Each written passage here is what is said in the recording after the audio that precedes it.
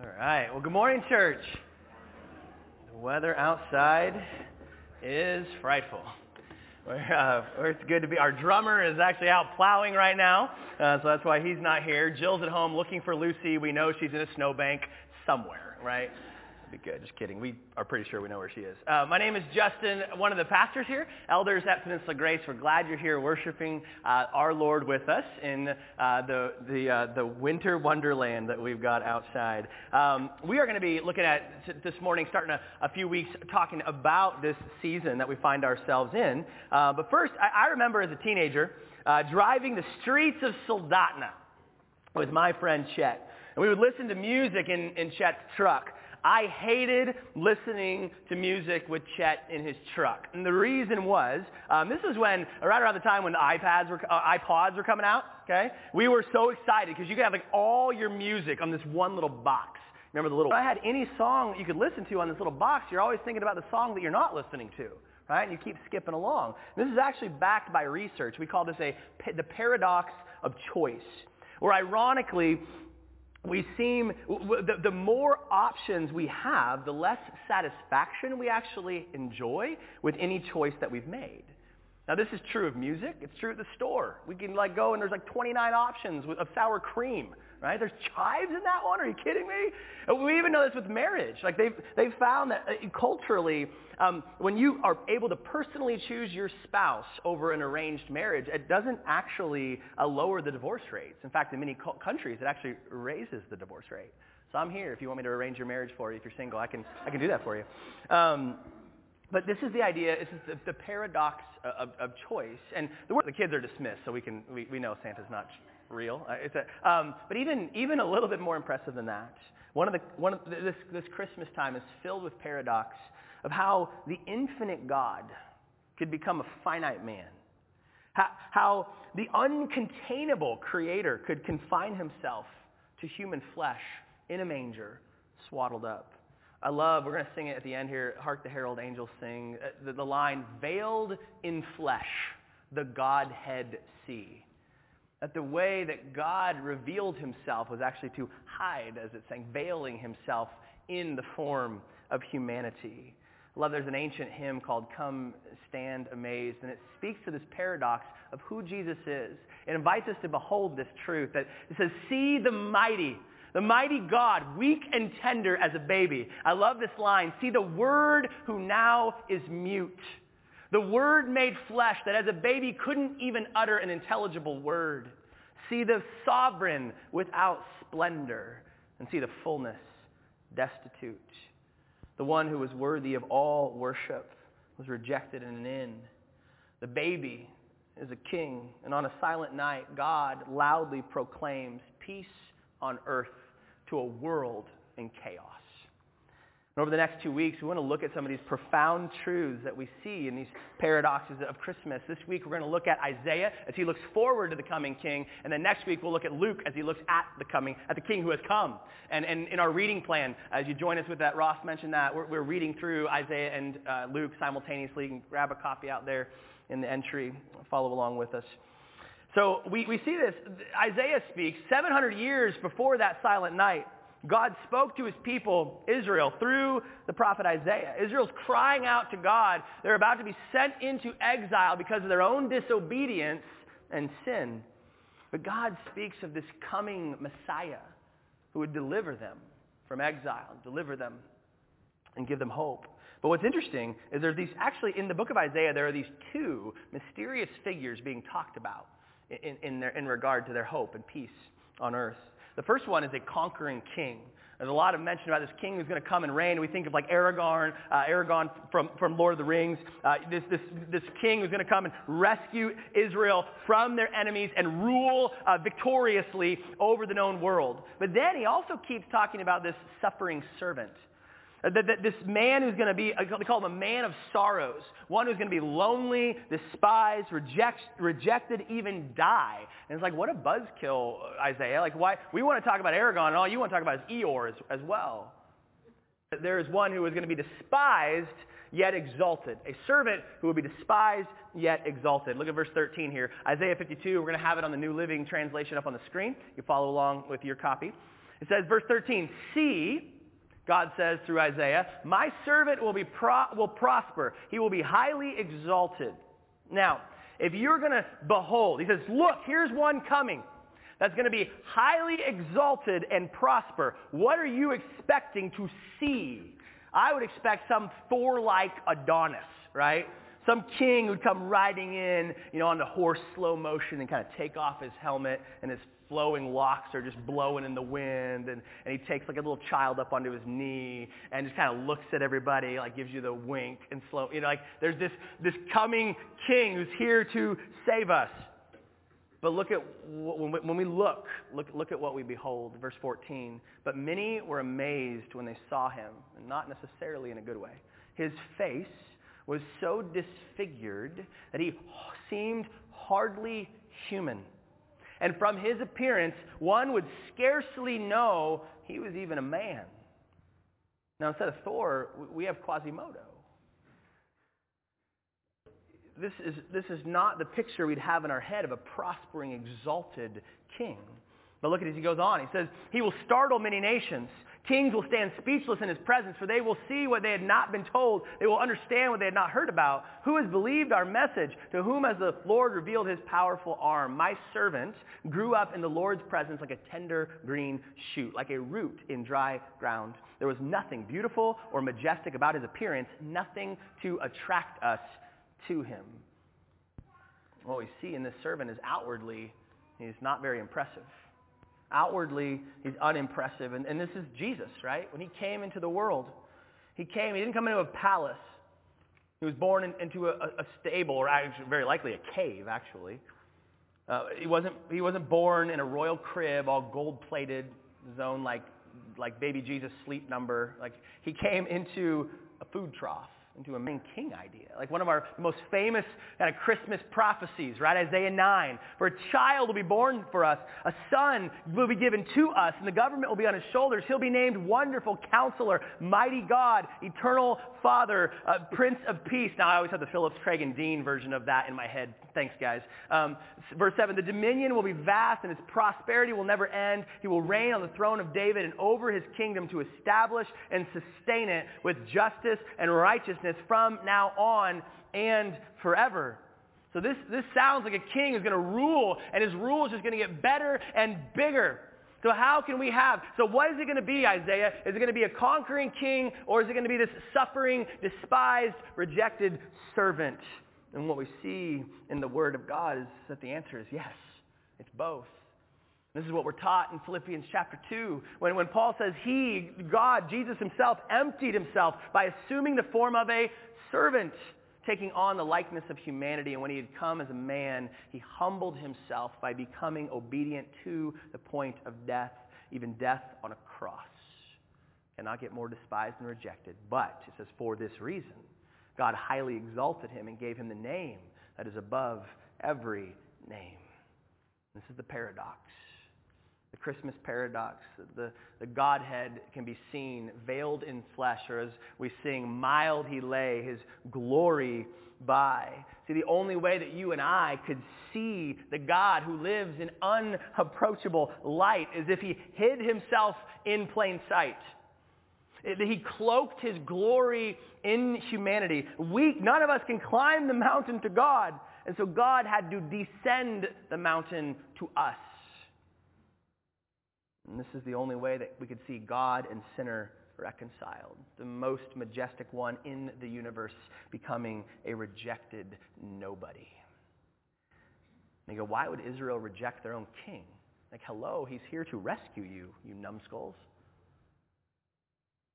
But before we throw them under the bus, we reject Jesus for the same reasons. That gets us even more riled up. I think that's one of the reasons that the issue of abortion is so intense. I know the hardest thing I've ever done was speak at the graveside of a stillborn with their parents. So the idea of baby Jesus at Christmas time is so poignant because it carries the idea of a baby suffering for the sins of the adults all around him, the innocent child for the guilty rebel. And now that I think of my own little girl, I can't even finish that sentence. Chris Rice has the beautiful line in Welcome to Our World, singing to Jesus as he came. He says, fragile finger sent to heal us. Tender brow prepared for thorn.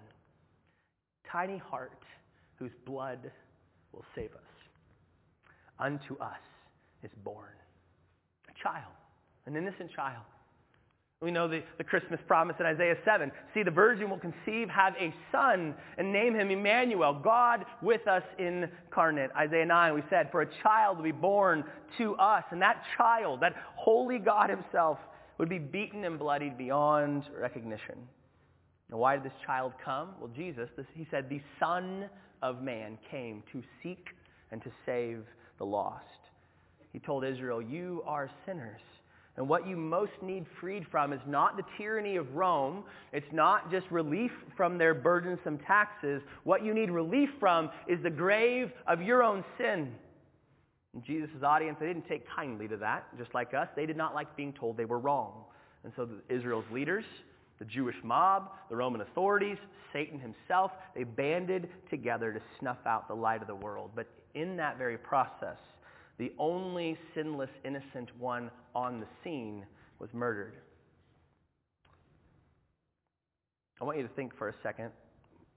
Think back in your life. What are some of the worst things you've ever done? Things you're least proud of, the most ashamed or embarrassed by. And we all have those things that we very unjustly condemned. He was led away.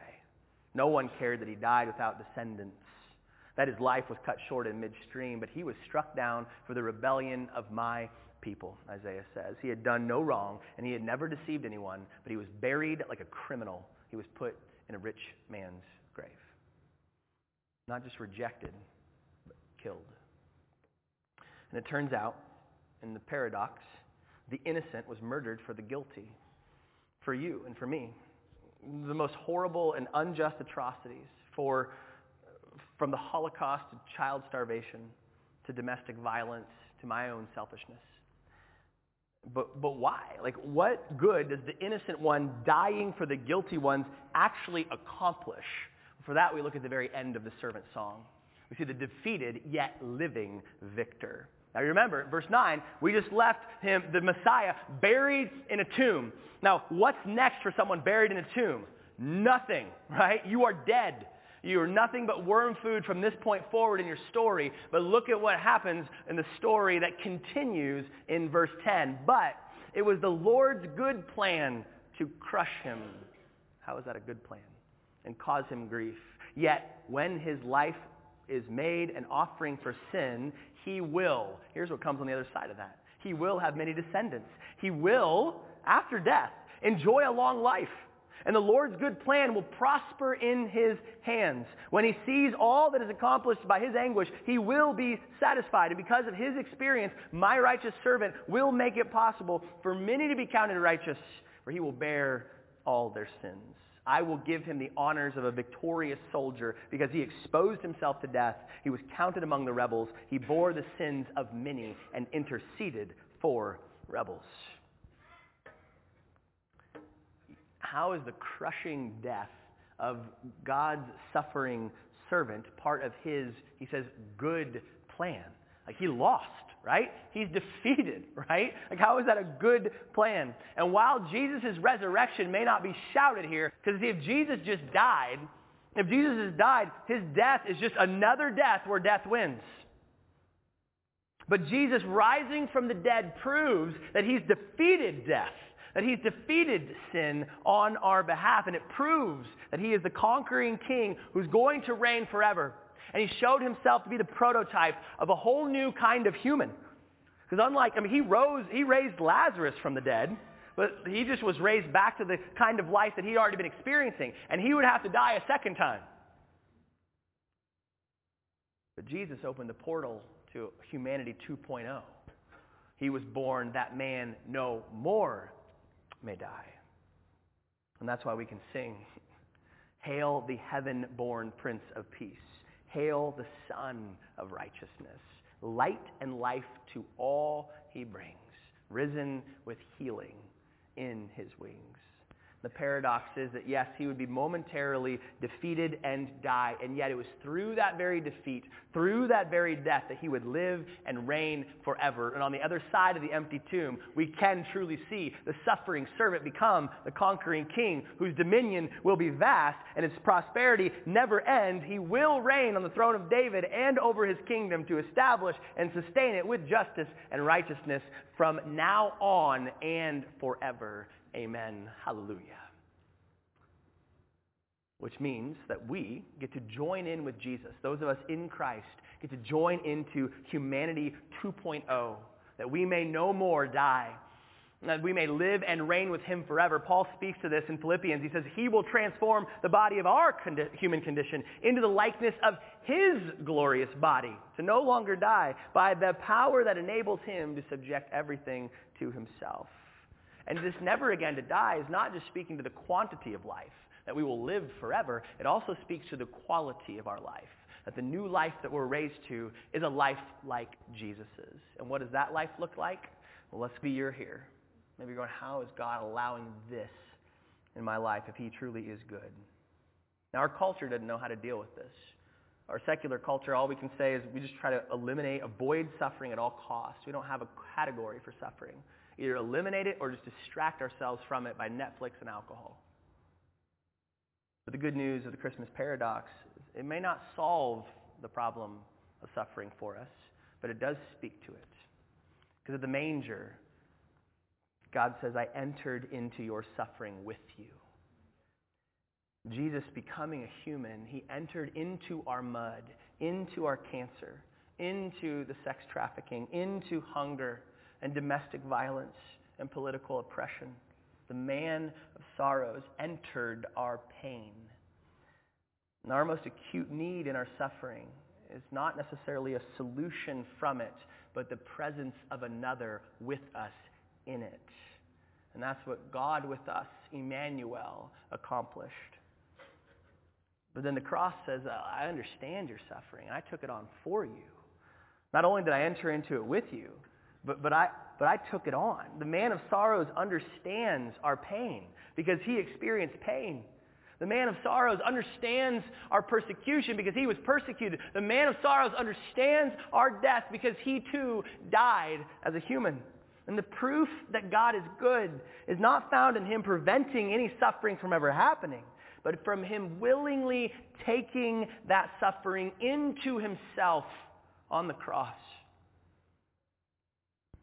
But even more than just saying, yes, I suffered too, the empty tomb says, I will one day end suffering, and not just end suffering, but redeem it.